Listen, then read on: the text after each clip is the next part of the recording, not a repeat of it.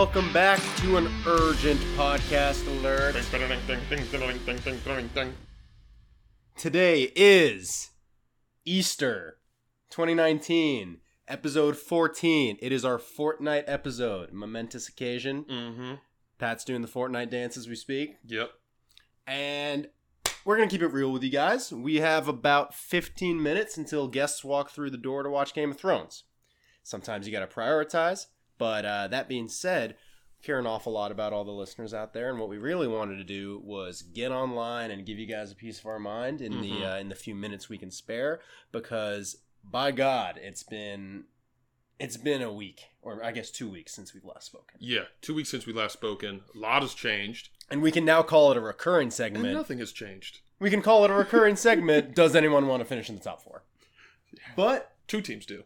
And they're going to finish first and second. So I think we have a couple musings that we want to touch on. First and foremost, we have to do justice before just sliding right into the top four's DMs. This is one of the best title races of all time.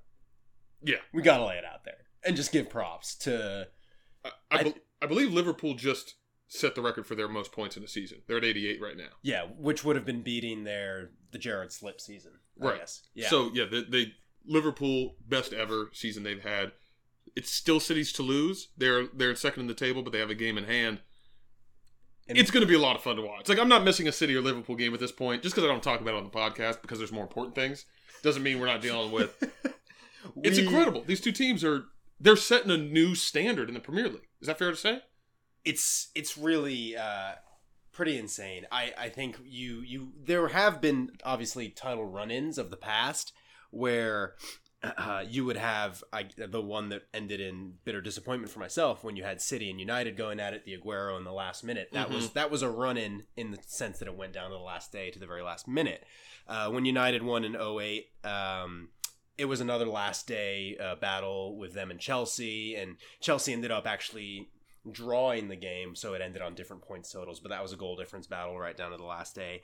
This one, to answer your question, it feels like both teams are claiming they have historic teams and are setting historic precedent in a way that other teams were either continuing that on or maybe felt like it wasn't a vintage year, even though they were up there. Yeah, it's like I'm almost thinking, will 90 points ever win a Premier League again? Of course it will, but like that's the pace that they're at. Where, I wanted Arsenal to finish on 80 points. They're not going to get there, and they're going to be 20 points off the pace. And you have beautiful things happen, like Leicester, the year they won the title, they were somewhere in the 80s with their points. Is that right? They were low 80s. Arsenal was low 70s. It was a low haul, and in hindsight being 2020, those were the years where City and Liverpool were kind of stockpiling their resources. United said they were doing the same, and yet here we are on what people are calling the darkest day in our history since Fergie left. So, oh wow, that's a little much. So let's get on to our musings now that we've tipped our hat to the beauty of the title race and the Premiership as we know it. My first question, in the same vein as does anyone want to finish in the top four, is the prospect of a Chelsea-Arsenal Europa League final, a loser leaves the Champions League game? That would really raise the stakes. I think Tottenham, I'm going to say, is going to be a lock. I think they're a lock for the top four. I think they've got a fairly easy run-in now that they've gotten past. Well, not gotten past. The fixture has passed against City. They lost that game. But it is really shaping up, I think, Chelsea and Arsenal to make that the 4th and 5th place, but the winner of the Europa League game deposing whoever is in that 4th place spot. Therefore, like a true final high-stakes game. I hope it is. That would just be cool. But what do you mean to moving somebody out? Okay, so let's say this. Like, you think United's going to get all the way up to... No. So here are the assumptions I'm making. Okay, hit me. Tottenham 3rd, United 6th. It doesn't look good, folks. It doesn't. 4th and 5th, however you want to play it, Chelsea, Arsenal. Sure. They're 4th and 5th going into that Europa League final game. Winning the Europa League conquers a 4th place berth. You can have 5 teams go to the Champions League. Is that right? So, So if Chelsea finished fourth and Arsenal finished The fifth, year United won Europa, finished like 8th or whatever. There were Right. 5 teams in the Champions League. right? But what I'm saying is, if Chelsea finished fourth, Arsenal finished fifth, and Oh. won the Europa League, they would knock out Chelsea's berth. Or I don't think all 5 teams go. I'm pretty sure they do. We'll have to fact check that on our next one. Yeah. Well, I like the prospect of a high stakes game. Let's just say whoever wins that game finishes 4th as well. Let's just say that that's what's at stake. For the sake of argument, so we don't get caught up on semantics. It seems likely, given the draws, it seems like they're both favorite in their respective ties. And that is doing an absolute disservice to Valencia. Just completely overlooking a team that United drew and lost to in the group stage of the Champions League. Yeah, I mean, look, good evening. We got a mastermind who did it in La Liga. I'm not worried about that. For what it's worth, as awful as today was for Arsenal, they've looked very strong in that competition. In the Europa League. Oh, that's Unai's special sauce. Yeah, and so I have a weird set of confidence, especially around a two-legged tie, given how well Arsenal's played at home. Again, we're not taking today into account. I favor them. And, I think most people would favor them. Right, and I think that they're playing. It almost seems like that is their purpose. Mm-hmm. Like it feels like that they now see that trophy. Mm-hmm. Whereas last year at this time they drew Atletico, Mm-hmm. and they were like, they put a lot of pressure. This is the last thing we could possibly win for Wenger, and they weren't the better side. Right. And so now I think they're maybe it's a toss up. There wasn't an Atletico in the pot this year. Sure. That said, the way that you guys brushed Napoli aside, who I thought was the strongest team alongside Chelsea and Arsenal, was impressive. Yeah. Couldn't do it to Crystal Palace. No, couldn't do it to Crystal Palace. And I wanted to call out, I thought I was having a strange pipe dream when I watched the highlights, seeing Carl Jenkinson line up in there in the back line. Sir Carl Jenkins. Sir. The knighthood is, Yeah. I think, on the table. I don't know if it's been confirmed yet, Yeah. but he was quickly and promptly removed at halftime on their way to a 2-3 defeat at home. So that is one of the things I really do admire about Unai Emery is he's not afraid to make changes when necessary. One of the things I have a gripe with Unai Emery is you're in a really heated race to finish in the top 4, and you trot out a B team. It was a FIFA lineup. You're at home against Crystal Palace. You play 5 in the back. Your 2 midfielders, as much as I love them, El Neni and Guendouzi, you're putting Ozil, Lacazette, and Aubameyang up top. That is a FIFA lineup. Aubameyang did not start. Yeah, he did. I don't believe so. Yeah, I watched the whole game. I was upset enough. I Yeah, woke up. okay. Yeah. I'll defer. Yeah. He did start. I thought he played well. I thought Ozil played well. He got a goal. Yeah, they both did. got goals. And I thought Lacazette was okay, but if a team's going to come into your place, Palace is fine with a point. They're going to sit back. They're going to be able to kind of control those 3 guys. Those 3 guys aren't dynamic enough on their own in most cases to break out. Actually, that might even not be true. They got 2 goals. You conceded 3 to Palace at home. Yeah, you were on the receiving end to Christian Benteke's first goal in a calendar year. Jesus. I didn't know that still got you a job as a striker. Well, whoever's coaching Arsenal on defending set pieces has had a job seemingly for years because nothing has changed. Don't know how to hold a line. Don't know how to mark. Chose to not mark the one guy that. I mean, if there's one thing, if there's one way to contain Benteke, what do? Just guard him on a set piece. Other than that, don't even look at him. What'll it be this year, boys? Zone? Yeah. Okay. Yeah, not to pull Stephen A. Smith, but that man is a bona fide scrub. And you let him score. I mean, a little cross hybrid of pollination of sports. Benteke really the silencer. pulling out the LeBron silencer, first goal in over a year. But the second goal, horrible on Mustafi to let Zaha get in as clean as he did. I mean, And third goal is another set piece. And so it's basically my whole point here is the quality in the Premier League is high enough that if you send the message to the other team, this is going to be a cakewalk for us, which is, I think that's what you do when you trot out Marvin Opos after looking horrible against Watford. As much as I like has not covered himself in glory. No, he has looked horrible. Can't wait for Callum Chambers to come back from Fulham. I actually can't. I'm excited about him. Rob Holding coming back from injury. Bellerin coming back from injury. Future England greats. Yeah, let's not pretend like Arsenal has a full set of defenders out there, but they have people. And to give Emery a little bit of credit, Socrates is suspended, so he wasn't an option. But maybe play 4 in the back against Palace at home. Have some conviction and go for the result. And they got it back. They got it, but it just wasn't enough in the end. And I mean, it was a deserved result for Palace. which Yes, you cannot say at this point in the season if you're Arsenal. You can't deservedly lose to Crystal Palace at home.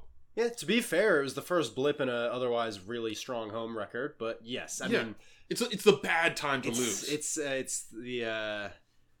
the beauty of who wants to finish in the top four. It seems like nobody does. Yeah, and moving on, United. You want to hear my morning? So did you get up for the game? Okay, folks. 5:30 a.m. Los Angeles time game. Normally, now that I have the boys at Luna Park, shout out, we decided to subscribe for cable. So oh shit, DVR, big ups. Well, I mean, this was a while ago. This was this entire season. That's how I've been bringing this amazing content to the people. DVR. So I set it. Go to bed. Wake up at 8:30. Turn over my phone, and I've got those handy-dandy Google alerts. They're like, ooh, we noticed you've been researching Manchester United. Here's how they did today. Turn over my phone. I see 4-0 Everton. Turn the phone back over, go to sleep. What time did you wake up after that? Yeah, 10:30. Did you watch the game? I brought myself to watch the highlights about 2-3 hours ago. Okay. And by highlights, I mean the Everton goals. Yeah, I was going to say. That was pretty much it. And we can get into the minutiae of the game. The one thing, if this is a short, condensed episode, I want to raise with you is I feel like this United squad can be bucketed into two types of players. And I think I should preface this first by saying Moyes, Van Gaal, Mourinho, the facade that the players have been able to hide behind is that they are enigmatic and polarizing managers. And you were always able to hide behind whatever their faults may have been. Van Gaal was this, Mourinho was this, and it kind of took some of it away. What you're seeing with Ole, as inexperienced as he is, the fans, what I would consider true fans, are 100% behind him, at least for the remainder of the season. Love him. Could not do a thing wrong. So now we're really looking at the players under a microscope. You should be. Which brings me to my point. 2 buckets of players at United. 1, players who don't know what it means to play at United or don't seem to care. 2, players who just aren't good enough. Gotcha. And that's a brutal, brutal way to categorize your team. Yeah. Or you could make a 3rd bucket of players who are promising. The 3rd I would just put as De Gea. I think De Gea is starting to look at ways out. I think in the right set of circumstances, he's fine. It's just defeating season. This might also seem like a rant at all players. I don't want to make it that way. Like De Gea, he's made mistakes. I don't care. He can do no wrong. Best goalkeeper in the world. I'm keeping him. I don't have a problem there. Sure. You look at these games and the amount of effort that went into them, and you're wondering, where is the Roy Keane? Where is that player who, if you're not giving 100%, is going to fucking yell in your ear? Yeah. And you've got the supposed best players on the field, Pogba, Lukaku, Martial. I would bucket them in those players who should be setting the tone, and they don't seem to care. And I wonder, I'm racking my brain over why this is. Why there's just this apathy. After, correct me if I'm wrong, but after Ferdinand left, it's been Valencia or Young who've basically worn the armband the whole time, right? Our captains have not been captains. Right. In the traditional sense. Your captains have been people who played very hard for the badge. They're people that I think you would say are United through and through, but are in that category, at least at this point in their career, that just aren't good enough if you want to, especially with this new pace of the Premier League, be that United. Yeah. Right? And so I think a quality of a captain, they might not be the most talented or skilled, but they were the most assured. And that is a skill in of itself on the soccer pitch. You might not be the best player, right, but you would very rarely put a foot wrong. And that's what empowered you to either bring up or give other players a rollicking in the ear when they needed it. Right. And that's exactly who's the right talking point. to Pogba? Who's talking to Sanchez? That's exactly the right Who's point. calling out Martial? I think what the surge that Ole brought was the reins are off, boys. Show your talent, and they did. And then they got hit with some adversity. Yes. And every team every team is going to get hit with adversity. We talked about this with Arsenal, and who do they turn to? And United. It's a good point. I'm glad you brought it up because I see that fire in Young, in Valencia. I see that in McTominay. Yep. And so he's in that group of players that I think. I don't want to say McTominay's who you build your team around, but get Matic the fuck out of there. and start putting McTominay in that role. Like, let him grow in that role. Maybe that's a little extreme, but he's a guy who I say, that guy's playing for the badge. I don't see him making that many mistakes that another 20-year-old wouldn't make, or whatever, how old he is. And here's where I want to offer, I guess, my own counterpoint, where it could easily just be like a go in on the players, like roll call, tell them why they're messing up. What is going on at United where players who have brought in with glorified resumes have just been underperforming? It goes back. It goes way back. You've got Sanchez, which I think warning signs were there. Yeah. I tried to warn you. I did. Yeah. Well, I mean, there's still a few games left in the season. He can really come good, I think. If the Chilean gets you into the top 4, I don't know. You name your price. I'll do anything you want. There's no way. Yeah, did not come on as a sub. No.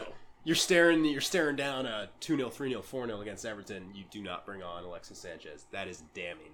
It's apathy. Matic came in, started strong for United. It's just he's been average for the longest time. It goes back to Angel Di Maria, who really just did not fit in at United. And if the list grows longer and longer, I can't think of a player who's been a quote-unquote success transfer at United since post-Ferguson. I don't know if that goes to our policy. Another one, Falcao. You know, like, to a certain extent, you can be like, why are all these players busts?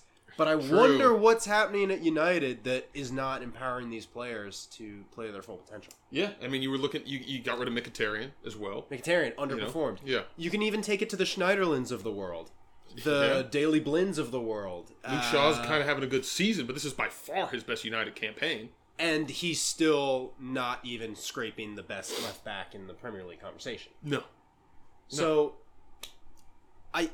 to all, I guess, United fans out there, I think it was easy to get swept up in the fervor of how amazing it was to go on that run and have Ole. But when you look at ourselves languishing in 6th place and, you know, barring a miracle result at the Derby on Wednesday, we fully deserve to be there. Yeah.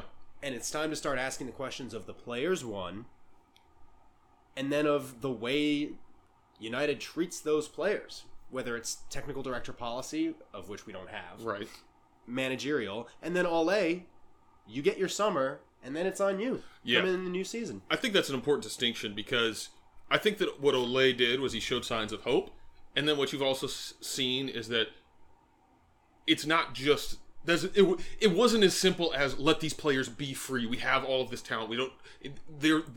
They need to make another evolution, and I think it starts with like you said, the lack of technical direction can't help because you have to point to the board. You have to look at Woodward. If all of these people that get brought in, like you could make the case that Arsenal got the better of the Mkhitaryan Sanchez swap, 100%, which is a ridiculous thing to say. Well, it's not even about pitch performance. Boys, we are here to rant. It's not even pitch performance. He has created an absolute war zone as far as salary negotiation. Oh, it's brutal. He set a benchmark for what players should get paid, and when they see how he performs on the pitch, it's a nightmare scenario. But the one point I did want to make on that is, with Ole, he should be judged on next year, fully and entirely. Yes. He should get a full summer to craft his team. You should see whether or not the board supports him or not, because he does have that inexperience. Mm-hmm. The board might put a little bit of financial hamstrings on him because they don't necessarily trust him with his purchases. And so I think the question... I think they need to, right? They need to, but what I'm saying is it's a really interesting space. Yes. Because they might not be willing to give him $250 million to spend. But he might need that in today's market. In today's, yeah. And like they might not be okay with him transferring Matic out, or Mata out, or Sanchez out. Without, the way he's speaking with the candidness of like, we're doing a full overhaul. Yeah. If you're not playing for the badge, you're gone this summer. I have faith he's had some conversations with Woodward. Yeah, I mean, you like to hope that Woodward has at least a little bit of foresight and can say, look, we can't set him up for failure. We need to give him a shot because eventually, you're right, the conversation needs to start to shift to Woodward into the players. Mm-hmm. Moyes was all too convenient because it was just after Ferguson. Mm-hmm. Van Gaal comes in after a good World Cup campaign, makes some real interesting purchases. Not really you could tell he was rubbing some people the wrong way. Mm-hmm. Mourinho brought initial stability, but then clearly it fractured even further after that. And I think Matic is, I don't want to like downplay him. he might just be perfect for Mourinho. He might be a Mourinho He was just system so guy. good at Chelsea, and he was so good in the first couple seasons at United, and he seemed to disappear this year. Mm-hmm. And I think that if he can play within that system, he shines. But he was gone. Yeah. So I'd be interested to see if Mourinho lands somewhere. Maybe Matic goes there as well, because I really do think that they're a great fit. And that leads me into the last thing I want to say on United. Penny for Mourinho's thoughts. To go from an absolute, I think, best winning streak from a new manager coming in. Right. 8 games on the trot of all time. Not, to what is now, I don't know what the right word is. I hate to call it a meltdown because we're kind of back where we started. Yeah. And back where we started isn't even Mourinho. It's back where we started since Fergie left, because it feels like we've just spun ourselves in circles. Yeah, let's not remember. Like, Mourinho won a trophy, got you second in the Premier League. You know, there were some significant things that he was doing with this club that, I mean, there's a clear and evident drop-off season 3, which is the Mourinho lifespan. It was clear that needed to change. But just a year ago, things were very different for United. There were title hopes going into this time of the year. There's a little bit of a stretch at this point, but I mean, I remember you talking like, "Hey, if we get this, we're 6 points off. They drop points. You know, there's a chance." So I wonder if Mourinho and Solskjaer, in a theoretical world, sat down and had a conversation. I wonder what Mourinho would be telling Solskjaer about these players. Yeah, if I'm to be perfectly candid, I think you're only 4 points off the pace. You have a game against Chelsea. You can count on Arsenal losing one of these games, it seems like. Which I do. You can count on Tottenham maybe losing one of these games, even though they're Tottenham, I agree with you. I think they're through the top 4 at least. At least the top 4. But I count on Arsenal dropping points. Chelsea or United have to play each other. I mean, I think you got to go for it, but I think that this is his time to start to identify the character of his team. Yeah, agreed. And I think we're about to get broken up here by our guests. Hang on, urgent podcast alert, final note. Andy, the engineer Samora, sent through a book report. We are not going to have a chance to talk about it. However, we will talk about it on the next episode. We already prefaced our listeners. We're going to be sending this thing out. We will now be listening to Game of Thrones. Goodbye. Hello, everyone, and welcome back to another book report on Prem de la Prem. James and Patrick, who's to say why they wanted me to report back in, but I am honored to provide a little bit of knowledge from what I've gained the past 2 months. To be perfectly candid, the answer is not much.